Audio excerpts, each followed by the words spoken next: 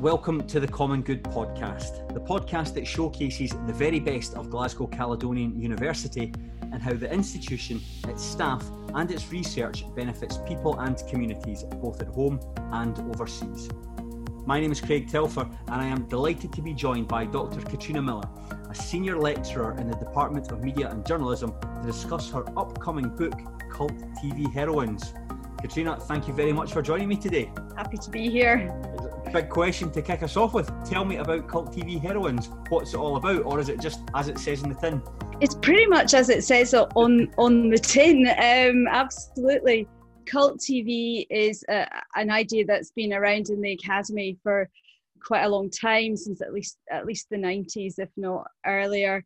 And I wanted to look particularly at the portrayal of the heroines in cult TV, because it's not exclusively a fantasy, science fiction sort of a genre, if we can call it a genre, but the heroines do seem to be particularly strong.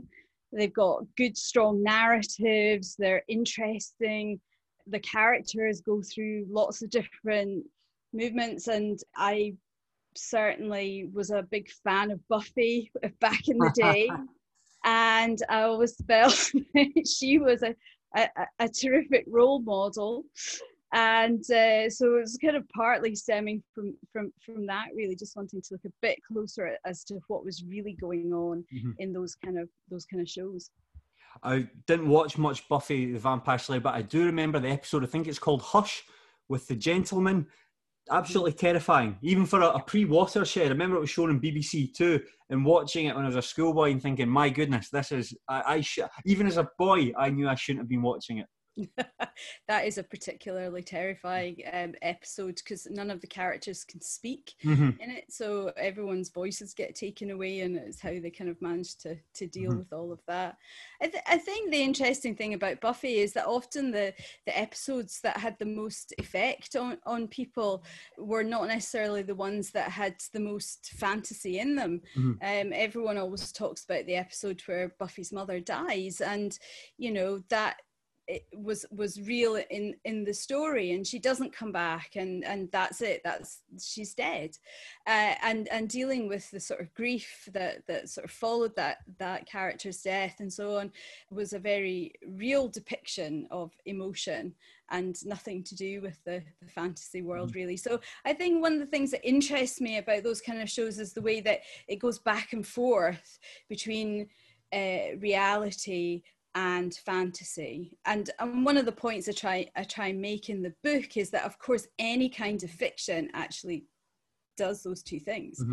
So often people talk, they say how wonderful soap opera is because of its realism, and certainly in the UK there is a tradition of realism. The kitchen sink dramas from the 60s, but for me, I always think, well, it's just on a scale. It's a sliding scale, really, as to, okay, Coronation Street doesn't have dragons in it, but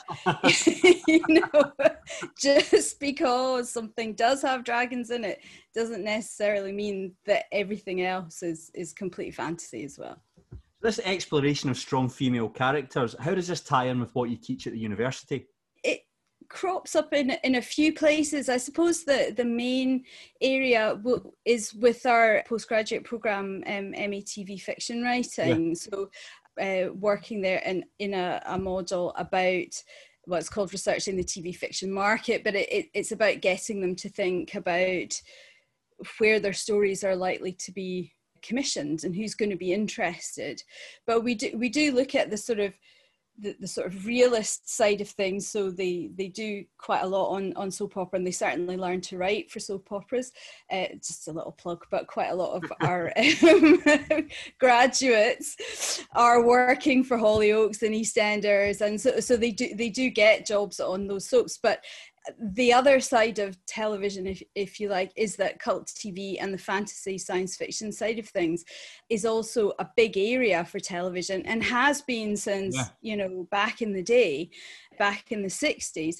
So thinking about that kind of drama as well is also useful. So I'm always like pushing them a little bit to try and think about other ways of telling stories, and how to portray strong female characters. It has become a bit of a cliche. It was a strong female character, but what does that mean? And there's quite a lot more packed into that. We mentioned Buffy the Vampire Slayer, but what other shows did you watch when you were writing the book? I watched far too much television altogether, Craig. I have a lot of pals who think that my job is basically watching television, and they're not completely wrong about that. I mean, I have to be honest and say, is one of the big challenges of writing a book about television is, writing about sort of even a film genre, and each film is an hour and a half, 2 hours. Yeah. And you start to write about the X-Files, for example, and you've got 11 seasons with 22 episodes per season. That's a lot of TV. So yes, I did watch a lot of TV. The X-Files, Buffy, The Avengers, Bewitched, going back to the 60s, okay. The Bionic Woman, Charmed, Chilling Adventures of Sabrina, Wynonna Earp, Star Trek, lots of Star Trek. You put in place some rules for the shows that you could and couldn't write about. Can you tell me about that? Yes, that in order to try and cut things down to something that would be manageable, I did have a word count I couldn't go over for the publishers. To cut that down, I did set up some rules for myself. So one of the main rule was that the heroine had to be at the center of the story. It had to be her story. So that excluded ensemble pieces. So Star Trek Next Generation has some great female characters in it. Farscape also has really interesting characters in it, including Zan, who's a plant. So some really interesting, strange and interesting characters in it. But essentially Farscape is really Crichton's story. He's the astronaut from Earth, and it's really his story following it through. And despite there's an argument to be made for Star Trek being more of an ensemble piece, but at the end of the day, Captain Picard is the glue that holds that show together. Yeah. So really, and even some of the more other ones like Stargate Atlantis, Elizabeth Weir's a very strong character in that. But again, the executive producers described Joe Flanagan as their star. So it's his story. So that cut down quite a lot of shows that I might have spoken about, including Game of Thrones, actually, mm-hmm. which didn't really have a single female character at the center of it. So all the shows, they mostly had their name in the title, like Jessica Jones, for example. Kind of made it a bit easier compared to, so, or it was very much built around mm-hmm. that single character. The only exception to those rules would be the first few shows that I looked at where it's a partnership mm-hmm. Between a man and a woman who I think I describe it somewhere in the book as a kind of entry for heroines into television and cult mm-hmm. TV through being in a partnership. So that was the Avengers, Sapphire and Steel, and the X-Files in that chapter. Yeah, that's what I was going to ask you. You have divided the book into different chapters, including male and female partners, warriors, chapter about witches. Why did you break it down into those sections? Well, I wanted to try and avoid having a sort of chronological approach to it, because I did want to compare and contrast a little bit certain types of characters as they were done before and how they were done now. So right. I think probably the witches chapter is the one that kind of does that most obviously, because you had Bewitched, which was such a huge show in the 60s, and being able to compare that with Charmed. And there's a very funny episode where in Charmed where one of the sisters starts turning into Samantha from Bewitched. So there's a kind of connection for them there. So I wanted to sort of be able to compare and contrast a little bit more freely some older shows with some more recent ones, and often with interesting results, because really, controversially, not everyone would probably agree with me, but I think Emma Peel from The Avengers is actually a stronger character in many ways than Scully from The X-Files. I know. Why is that? Well, she's much more optimistic. She solves the crime so many times. Emma Peel, this is, you know, she often finds the key pieces of evidence to solve the files. The problem with Scully is it always, when you start really looking at what's happening in the narrative, she's so often being pulled along in the wake of Mulder. And it's Mulder's quest to find out what happens to his sister, and yep. He wants to find that, you know, the truth is out there. Mm-hmm. And it's not really, she joins him in his quest. And there's also the issue that I do go into in a lot more detail in the book about motherhood and Scully, and how that is used to sort of constrain her often. And then the ending of the final episodes, where she's magically suddenly pregnant with Mulder's child, and that's the happy ending. Even Gillian Anderson wasn't really very happy about the way that ended up. She's almost completely missing from that final episode. Bizarrely, she just sort of disappears off, and then she suddenly reappears and goes, "Hey, I'm pregnant," and yay. That sounds very absurd. I was a big fan of the X-Files, particularly about the first 3 or 4 series. I didn't watch it as much as it went on, but like Buffy the Vampire Slayer, I remember the episode Squeeze and Tombs with the guy who could stretch his limbs and climb down chimneys to eat people's livers every 30 years. Absolutely terrifying. I'm not kidding. I had nightmares for months. But even watching that, I found Scully a very interesting character. I think that whereas Mulder was the fantasist from the two of them, he had the sort of the grandiose ideas. She was more earthy, and she tethered his ideas to science. And I thought there was a good juxtaposition between the two characters and their relationship together. But she almost never gets to see the evidence that he sees. You know, she always arrives just a little bit too late, or the evidence has disappeared, or, you know, and she's never really... What is her quest in the end? It's to look after William, the child that turns out not to be her child. Whoops, spoilers. You know, sorry guys. But you know, her quest is wrapped up in motherhood, which, you know, is fine. But considering all the other potential aspects of her character, I think that was less convincing. Who are some of your favourite cult TV heroines? Well, I do have to mention Diana Rigg, because she's Emma Peel of the book as well, isn't she? Yeah, well, she in the end, she really had to be on the cover. First of all, because Emma Peel was just so cool, but also because when I got my PhD, Diana Rigg herself was actually Chancellor of Stirling University. So she's the one who actually doffed me on the head and conveyed the PhD to me. And so I do like to think that I got my PhD from Emma Peel. But yeah, so Diana Rigg, definitely. Emma Peel, you know, she was cool, she was clever, she was physically active. One of the things I like very much about the Avengers is that she rescues herself a lot of the time. She never gets too upset by things, you know, that she's cool in temperament as well as, you know, kind of style. So she's definitely up there for me. I'd say Buffy as well. You know, the ending of the series of Buffy, she's done it. She's won. You know, she's saved the day. She's freed all the other slayers. So she's not just rescued herself, she's rescued an entire generation of young women. She's not that there's a writer who wrote a book in 1982 called Archetypal Patterns in Women's Fiction, and she says that she's writing about literature, not television, but or film, but I do come back to it a lot. She said in that the women heroines, they end up married, mad, or dead. And it's horrifying, even in 2020, how often that is true. Although they might not be actually married in you know, contemporary drama, they do get the guy, the Charmed sisters, they all get, you know, an angel, a Cupid, you know, they're all coupled up by the end of it.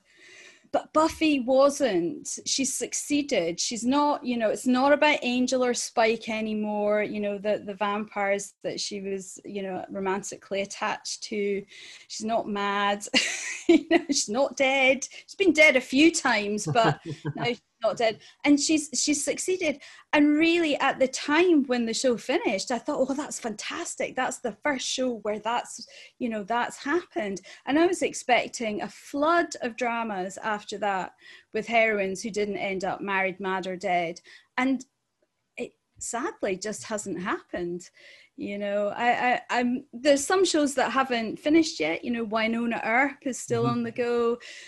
Star Trek Discovery is still on the go. So maybe Sabrina, Chilling Adventures of Sabrina is still on the go. So maybe some of these shows will show us a different route forward. But I think one of the things that did sadden me in the book was that there weren't more weren't more heroines, and there weren't more fantastical thinking about what they could be and where they could go. Just to even imagine it seems to be quite hard. So is that what makes a good heroine? Someone who perhaps kicks against perceived gender norms? I wouldn't put it that way, actually, because I don't really like gender essentialism that sort of says because you have this biological sex it means you have to behave in these kinds of ways, because I see that very much as a kind of cultural thing or a social thing.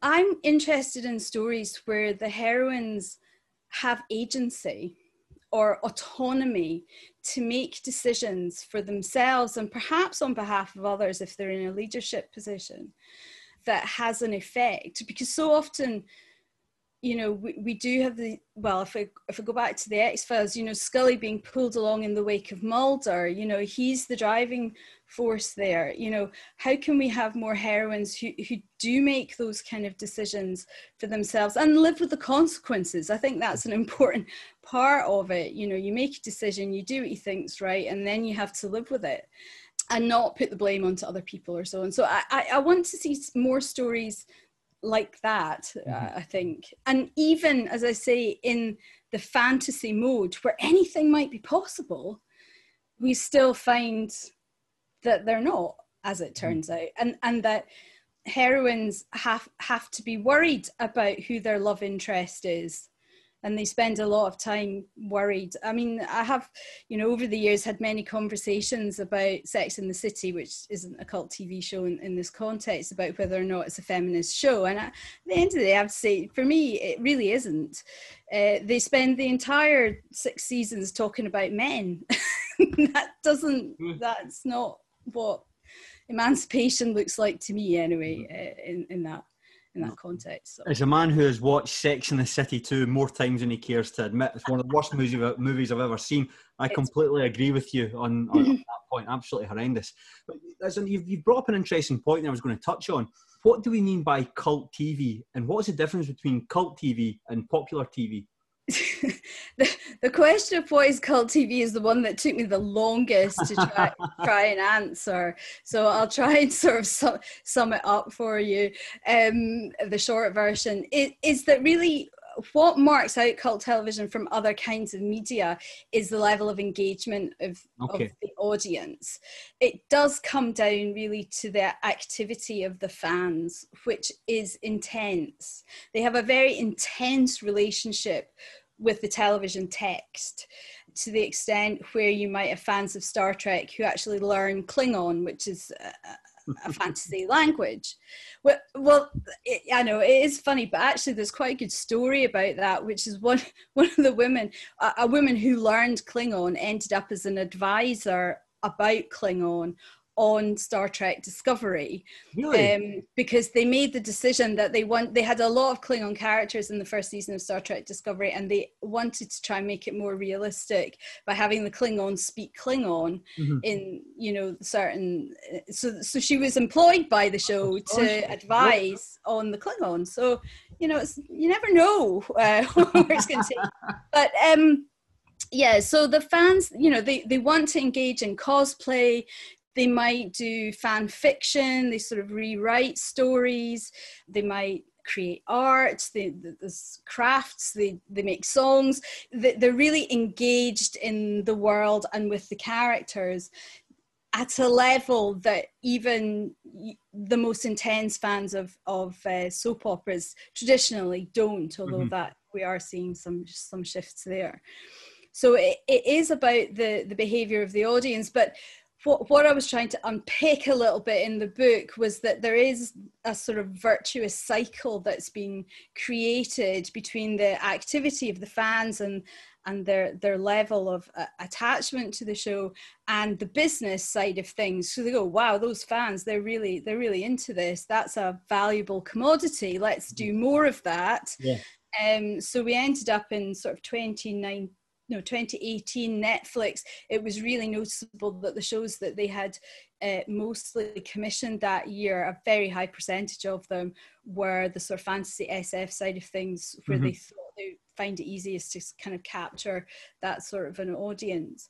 But the element that I sort of am particularly interested in, for all that the business want to create those kind of shows, sometimes it just doesn't work and it falls flat and people don't want to engage with it in that kind of way. So I was interested in the kind of psychological elements that might draw fans to engage in those kind of worlds, and what they're getting out of it, which I think they do get a certain psychological savor out of it, which I sort of look at from a Jungian point of view, where I'm looking at concepts like the transcendent function and active imagination. So it's doing something that's allowing their unconscious to explore aspects of themselves with the text. My goodness. Which kind of explains why some people watch Star Trek and go, I'm obsessed, and other people watch it and go, what is this nonsense? Because there's plenty of both. And I don't, as far as I can see, I don't think anyone else had kind of offered that sort of perspective on it before. Sometimes we see fans lobbying TV executives, streaming service executives, to get a show that's been cancelled recommissioned. If a fan can get a show recommissioned, does that give them a sense of entitlement that they can have a stake in the show and start influencing the creative process? Certainly, some of them think so, but it's often tricky territory for the showrunners and creators and writers to navigate, because at the end of the day, they're the people who are delivering the show that people love. And if you start pandering to fans too much, and maybe some characters become unkillable, or you can't have anything too bad that happens to them, you very quickly end up with very dull drama. So I think a lot of the more recent showrunners do run quite a tight ship on that sort of a stage, and certainly the showrunner of Wynonna Earp has a very warm and open relationship through social media with the fandom of the show, who did help to bring it back for a fourth season after a hiatus. But she's really very strict with them and tells them, no, trust us, we have made the show that you loved so far, trust us to keep doing that. And she's sort of managed it very well. Other shows like The 100 have fared less well, I think. It's a delicate negotiation, but the passion of the fans is a great thing, but it does need to be managed creatively. There was an element on social media as well who were unhappy about Jodie Whittaker's portrayal of the Doctor in Doctor Who, and you wrote about this in the prelude to your book. Can you talk a bit about Jodie Whittaker and Doctor Who? Well, there'd been a lot of discussion about Doctor Who for many years, actually. I remember Dawn French at one point being suggested as a possible Doctor Who, and Joanna Lumley as well, who did actually play a version of Doctor Who in a comic relief sketch a few years ago. I think Doctor Who has an interesting fan base. There are those who have grown up with it since the black and white days of William Hartnell and have stuck with it, who are obviously of a kind of different age to those who might have started watching it more recently. And yet it is a family show. It's not a show for adults. It's for adults and children. And so it does have to keep reinventing itself. And it did seem time for the Doctor not to be a white man. And so I think it was the right time to try something new. There certainly was. There was a hashtag Not My Doctor that went round on Twitter. There were some posts on Facebook and other social media that was very against it. But at the end of the day, most of that negativity was coming from the older generation and not the younger generation. And I think the show producers and the BBC were right to kind of stick to their guns on that. Be interesting to see where they go next with it. Just to give you another example, I thought the first season in particular, Star Trek Discovery, was very bold. You've got an African-American woman in the main role for the first time ever for Star Trek. She's a really interesting character in many, many ways. I couldn't help noticing over the summer 2 new shows, one which had come to air, which was Picard. So that's a blast from the past for the fans, but it was very successful, and there will be more of Picard in the future. The other show that has just been announced is New Frontiers, I think, something like that anyway, which is going to be starring Anson Mount as Captain Christopher Pike, who was a very popular character who turned up in season 2 of Star Trek Discovery. All of which is to say, we had this sort of step forward with Sonika Martin Green as the character in Star Trek Discovery. What are the next 2 commissions? 2 white males in the main roles.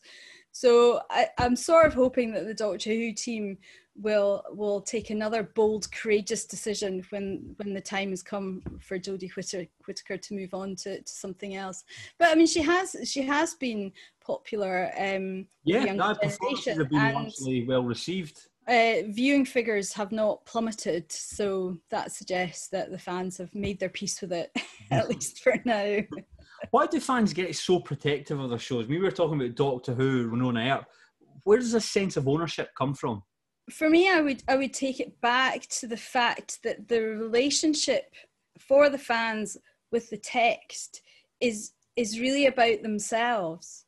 It's a form of projection, so that characters in the show have picked up certain projections from the fans, and it's them dealing with aspects of themselves through the text.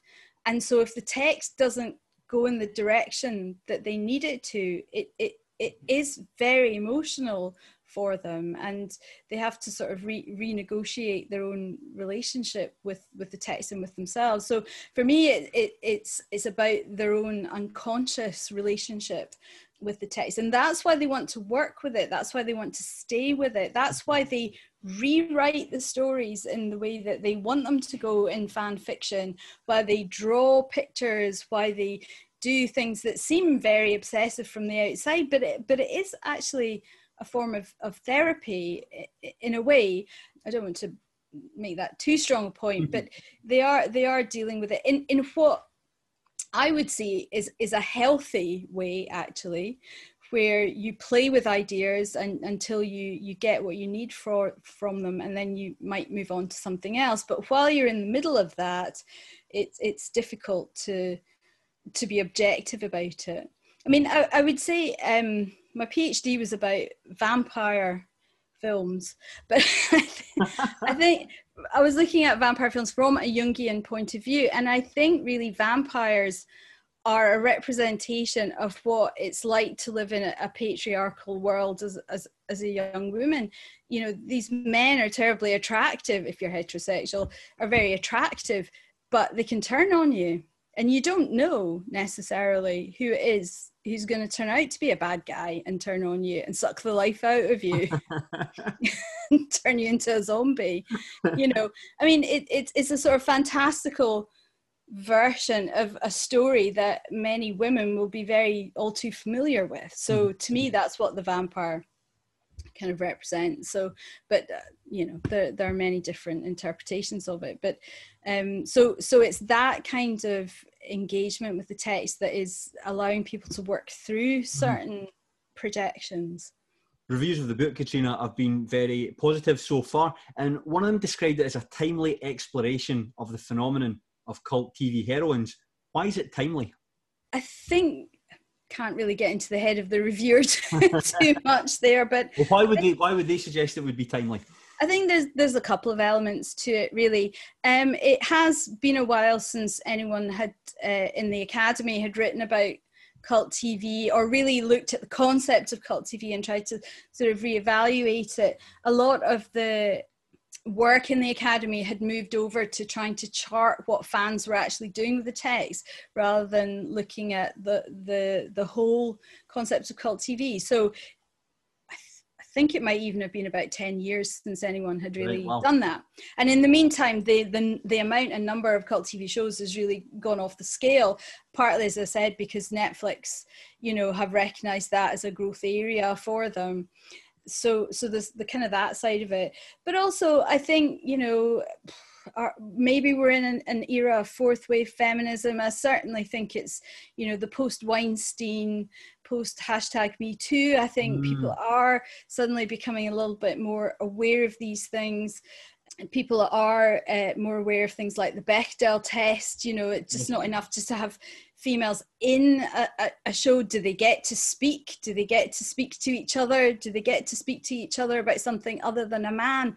You would be surprised, again, how few films in particular would kind of fall into those kind of categories. So I think from that point of view, a deeper look at some very warmly embraced female characters. I loved Scully in the 90s as well, but when I take a more analytical look at her development over the course of the whole series, I sort of think, well, that was a missed opportunity, really.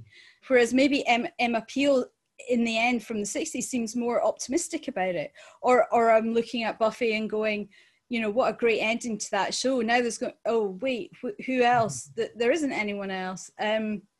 So I think, people are becoming more aware of it. I have to say an awful lot of writing rooms are still not very diverse in all sorts of ways. So Chris Carter, great writer, he was the showrunner of The X-Files. Maybe a few more women in the room would have given Scully a better ending. I don't know. Emily Andras, who is the showrunner of Wynonna Earp, is still one of the few female showrunners of a major show. So again, work to be done. Work to be done. Can these shows help empower women? I think so. I do think so. It's again, one of the roles of fantasy is to show us what might be possible. And people don't take them so seriously because, it's fantasy and, maybe it's not real. So we don't have to take it so seriously. But maybe that means we can play with ideas more. Maybe we can try things out and see what it might look like to have a female captain of a starship, because then maybe it makes it easier to imagine what a female president would look like, or more female CEOs or something. It helps us to imagine and to see things as they might be, not just as they are. So I always think that fantasy, far from being irrelevant, is the first step towards being able to imagine change. If it's not too off topic, I think we've had an awful lot of shows and films showing us ecological catastrophe and apocalypses of all sorts of different types. I think we're quite good at imagining what big disaster is going to look like. I noticed that people are talking about the California fires, for example, saying it looks apocalyptic. I haven't yet seen very many shows that are taking us to what can we do about it now, or what could it look like in the future. And I don't mean in a utopian sense, but it is, to sort of pull it back to a cult TV show, although it doesn't have a heroine at the centre of it. The Walking Dead has been going for 10 years now. And it is interesting that they have started to look, if the world we know is gone, what goes in its place? Is it inevitable that it has to be the same as what we've had, or could we do things differently? Could we think about the world differently? Can we build back better, which is a phrase that has sort of cropped up in the wake of COVID. You know, can we do it better, differently, since we've got that opportunity? So I want to see more shows and more fantasy dramas about how we save the environment, how we fix the environment, not just how much damage we're doing to it along the way. Well, hopefully a Netflix executive's listening and gets on the blower to you to pick your brains for an idea. Katrina, there's something I've always wanted to ask a writer. How do you take the germ of the idea for a book and turn it into an actual physical copy? What's the journey like? How has the journey been for you? Very long. It's that's a difficult one. I suppose if I'm perfectly honest, the starting point for me was really that I loved all these shows. Mm-hmm. You know, either growing up or subsequently, you know, watching them and sort of loving them and sometimes hating them as well, and just wanting them to sort of be better or stronger or sometimes getting, you know, the great endings like Buffy. Mm-hmm. And then just because that was sort of slightly separate from the kind of academic world. But when I came to do my PhD and I was a huge fan of vampire films at the time, and spending a few years looking at that, I realised I never wanted to see another vampire film again, because I have seen Zoltan, Hound of Dracula, and nobody should have to have watched that.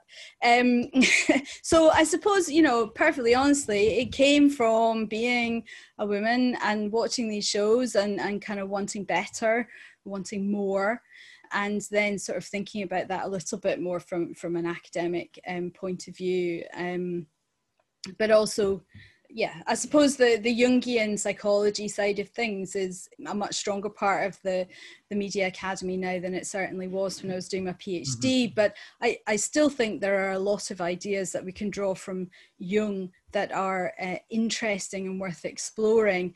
The Media Academy overall has tended to historically draw from Freud and Lacan's work as a depth psychology model. And there's a whole load of reasons why that is, but which are not relevant for today. What's the writing process like? How do you find actually committing the words to paper, as it were? Again, that's quite a tough one, and I will be brutally honest and say that I was struggling with that for a very long time.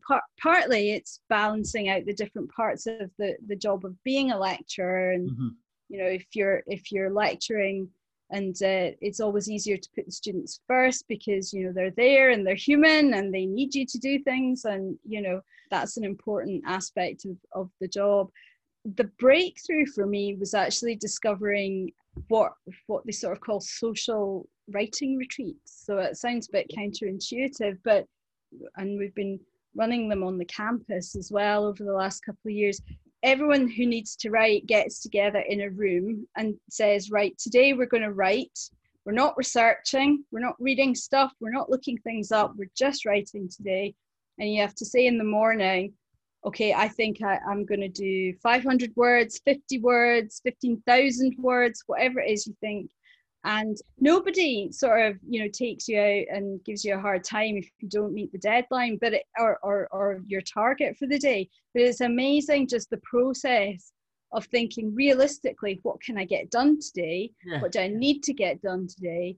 And then articulating that out loud to somebody else helps you to decide that is what you're going to do today. And most people in the room do what they need to do in the day, and it's been amazingly successful for me as a method of writing, and it really kind of broke down the walls. And people have a lot of concerns and worries about writing, and you know, at some point you just have to start